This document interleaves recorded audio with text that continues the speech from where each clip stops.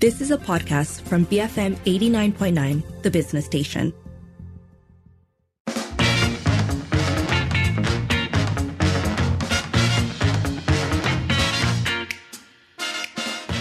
It is just about 5:08 and you're listening to the evening edition with Lynn and Sharad. First up this hour, Terengganu has passed 4 new Sharia law amendments, which has attracted criticism from a number of rights groups. So to get into it, the specific amendments to the Sharia Criminal Offences Enactment to 2022, and it introduces 4 new sections. Section 3A, Witchcraft and Black Magic. Section 29A, Pregnancy or Giving Birth Out of Wedlock. Section 33A, Women Acting as Men. And Section 36A, Sodomy Preparation. Yeah, that's not a candlelight dinner, is it? Okay, so... You were lying in wait for that. I was watching you. It also introduced amendments to 21 existing sections. Now, needless to say, there have been responses. Human rights groups, including Sisters in Islam and Justice for Sisters, have called on Suhakam to conduct a human rights impact assessment on the Terengganu Sharia Criminal Offences Enactment 2022. They said that the amendments exacerbate existing harmful impacts on women, young people, and LGBTQ persons. So I think some of the reactions have ranged from, I guess, just wondering what exactly we're talking about or what exactly is trying to be tackled, for example, with the candlelight dinner reference you made, but also witchcraft and black magic and the like. But in terms of concrete reactions, I think the point about pregnancy and out of wedlock pregnancies and births, I think that one has prompted a number of very firm and well thought out arguments, simply because there's an abundance of information around the world and in our country even, to point to how harmful it can be to further stigmatize people who find themselves in these situations. It's bad for young women, it's bad for women as a whole, it's bad for the babies who are born. There's a lot of stuff there to unpack, I think. And also very bad for the boys involved, because, it does take a man to impregnate a woman, and in a mutual situation or mutual desire or love or whatever that culminates in the sex act and then pregnancy, to say through law that the men have no responsibility for their acts is detrimental to their moral sense, right? So it's like letting men off the hook in the most egregious way. And so, I think the question is, if the state sees social trends that they consider problems that they need to address, is criminalization the best route? Yes, and those are some of the questions that we're going to pose with our guest, Fari Azad, Sharia lawyer. We'd like to hear from you, though. If you have thoughts on the amendments that have been passed in the Terengganu State Legislative Assembly to the Sharia Criminal Offences Enactment 2022. In other words, as we just said, witchcraft and black magic, pregnancy or giving birth out of wedlock, women acting as men, sodomy preparation, all of these are now punishable by law. If you'd like to weigh in, that number to call is 7733 2900. You can send a voice note or WhatsApp 018-789-8899 and tweet us at BFM Radio. Become fabulous millionaires. BFM 89.9. It is 5:12 and you're listening to the evening edition with Lynn and Sharad. We are talking today about amendments that have been made to Terengganu's state Sharia laws. If you'd like to weigh in or offer an opinion of any sort, that number to call is 7733 2900. You can send a voice note or WhatsApp 018-789-8899 and tweet us at BFM Radio. Joining us on the line is Fari Azad, Sharia lawyer. Fari, thanks so much for speaking with us. Pleasure. So, as we've been saying, 4 days ago, the Terengganu government passed several enactments to its Sharia laws, among them covering issues from black magic or shamanism to the issue of pregnant teens. Now, human rights groups, including Sisters in Islam, have called on Suhakam to conduct a human rights impact assessment of the amendments. Can you help us contextualize this move overall and whether you think human rights, in this sense, is the best way to frame concerns around this move by Terengganu? Okay, I'll give that a shot.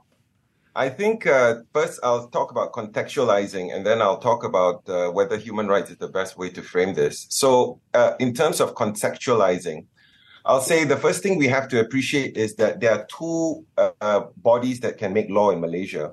There's the parliament that makes federal law, and there are state legislatures that make state law. So who can make what law is already set out in the federal constitution. That's in Schedule 9. Now, matters that relate to Islamic law or Sharia law is state law. And in this present topic, it would be the Terengganu state legislature that makes that law. So Sharia law is not made by parliament that only makes federal laws. This is a state-created law, so it only binds those in Terengganu. So now to move to the other part of the question, which is human rights the best way to frame this?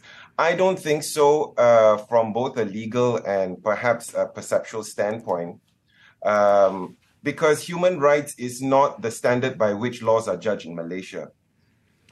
We should measure it really against the federal constitution, which is the supreme law of Malaysia. And that is the question. Are these amendments, are these laws that they intend to include, are they constitutional? I.e., is this in accordance with the spirit and provisions of our federal constitution? So human rights it's a rather vague and nebulous thing, and it's more defined by all these international instruments, which Malaysia is yet to be signatory to. So I would say we should measure it against the federal constitution. So in that regard, Fari, is it constitutional? Are there problems with these laws? Okay, well, one thing, let me just preface this. I think judges don't like lawyers coming on and saying, this is constitutional, that's not constitutional, because really these are matters that should be taken up in challenges in the courts, right, to be determined and then finally decided by the judges. So I will give my opinion in that respect, in that context.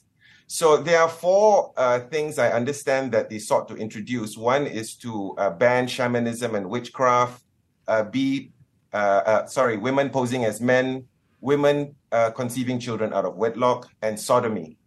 Now, I don't know why they're trying to include sodomy or anything related to sodomy, because sodomy is something that already has been enacted by federal law.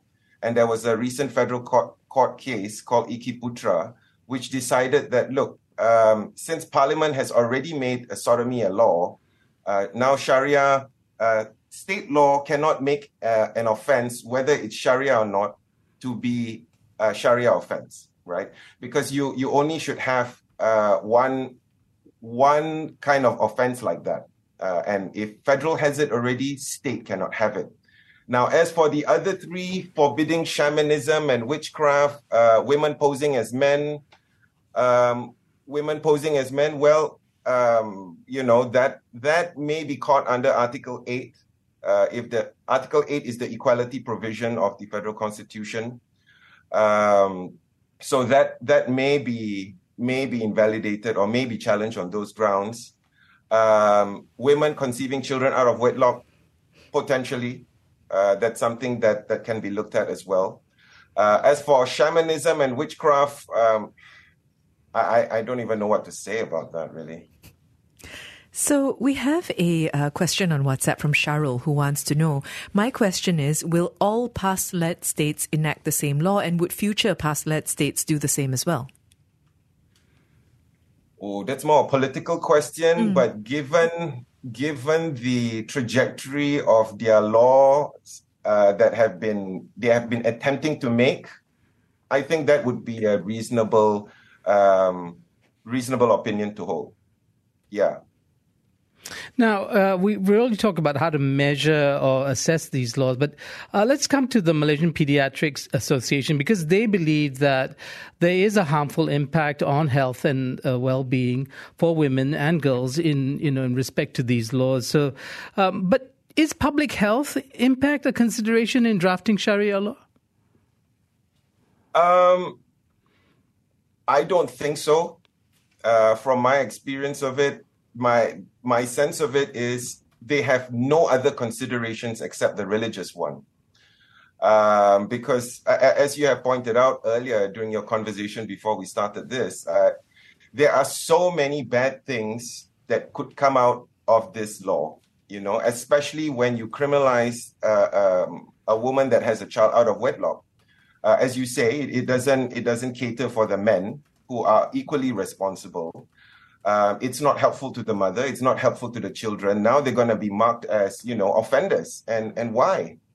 And when really this is an educational, social, and cultural issue. I don't think it should be made into a legal issue by criminalizing it. No good can come out of this. And for me, sometimes I do really question the basis and the considerations that in which Sharia law are made. Sometimes I wonder whether they even consult anybody else when they propose these laws, because they really seem to really address only a narrow range of interests when they are enacted. Section 36A of the amendments cover acts, as we've said, involving sodomy preparations. And I think some of the questions around this have referred to the vagueness of that phrase. What does this refer to legally? Oh, I don't know. I mean, it's a new provision. I looked at it and I was just smiling to myself. What does it mean? Taking off your pants, bending over, lubing yourself? I really don't know. And really, that should be spelled out and not simply left to the judges to make it up as they go along. So sodomy preparations, my God, I don't know. Maybe if I look funny at another guy as well, maybe you could say that's sodomy preparation. So I think it's bad for vagueness. Yeah, we've suggested a candlelight dinner as well, included as one of the preparations. I do want to ask you, though, let's talk about bad law and vagueness, right? So you have this idea about women dressing as men, which is interesting because we live in a time where, at least for the last 100 years, even I think in Malaysia, it'd be true that women have worn pants. Would the law have to specify what women's clothing is, what men's dress is, in order to make this work as a law? Would they have to fix it? Of course they do. Because if you're going to criminalize something and you're going to punish us for this, we need to know exactly what you mean by this so that we can steer clear and we have reasonable notice what we shouldn't do. So I don't know. Sometimes I get very much these laws are created out of sentiment. They're out of sentiment and trying to capture a time which has long passed. In closing, Fahri, as part of, by way of explanation, I suppose, the State Exco said that the government is attempting to address trends in society with some of these amendments, that mention again of criminalizing women who dress as men or black magic. I guess the central question is whether you think that the law is the best social policy tool in addressing these sorts of issues. I think it's a horrible tool. I mean, like I said earlier, these are educational issues, witchcraft, shamanism, that's how you tackle it. You show them science, man. And then you ask the shaman how to do it without the science. I think there are many other ways to go about it. Law should really be used as a last measure because laws come with penalties. Laws come with fines, laws come with records. So really, I want to say this, the problem with our lawmakers here is they're very naive, thinking that if you pass a law, voila, it's all done. This thing won't happen again. That's absolute rubbish. We really have to look and take time with these things. So I think, how should we deal with it? We need education. We need to teach them about sexual education, what happens when a man and a woman get together and what they do and what happens after that. And what you should take to avoid certain things. So really, I think we should stay off the law. We should look at every other manner in which to address this and leave the law as a last resort. Because from my viewpoint as a lawyer as well, these are not, I would even call offenses, and offenses that should be criminalized. Fahri, last question from me really has to do with the fact that you are a lawyer and that once these laws are passed, I mean, the real next stage is somebody gets caught for them, right? And then there's a possibility of a challenge. I mean, what is it going to be for the Sharia lawyer, someone like yourself? what exactly do you have in your toolkit to make the argument against or in defense of somebody caught under one of these provisions?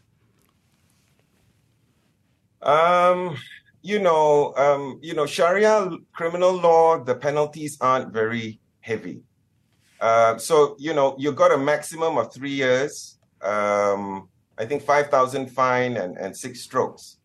So, usually people don't fight this, unless it's going to be humiliating for them to be convicted by something like that.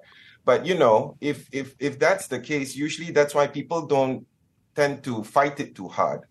They either plead guilty and then try to work out a lower sentence. If you ask me, really, the only thing I can fight this with is logic, rationality, the federal constitution, and case law. Because,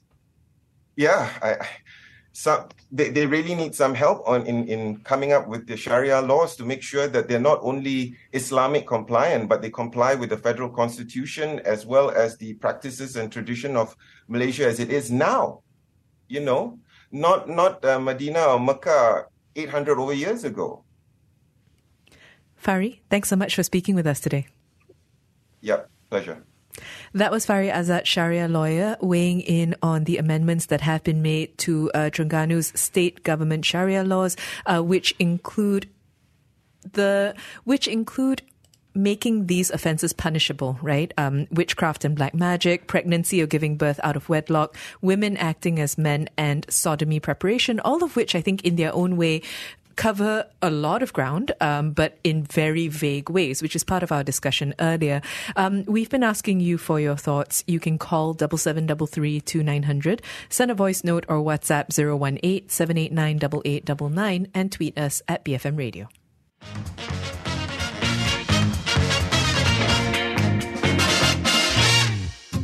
You have been listening to a podcast from BFM 89.9, the business station. For more stories of the same kind, download the BFM app.